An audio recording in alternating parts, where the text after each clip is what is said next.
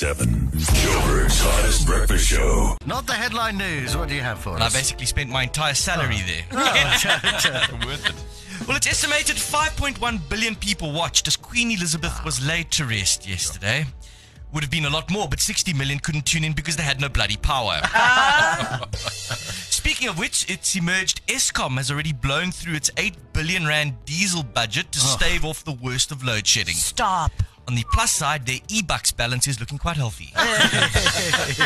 And according to, as the lights go off, and according to new research, your smartphone's camera could soon help measure the amount of oxygen in your blood. Ooh. Sure, it's a medical miracle, but I'm betting most people will be happy just to take pictures of their starters. Joburg's hottest breakfast show. Weekdays 6 to 9 on Hot 1027.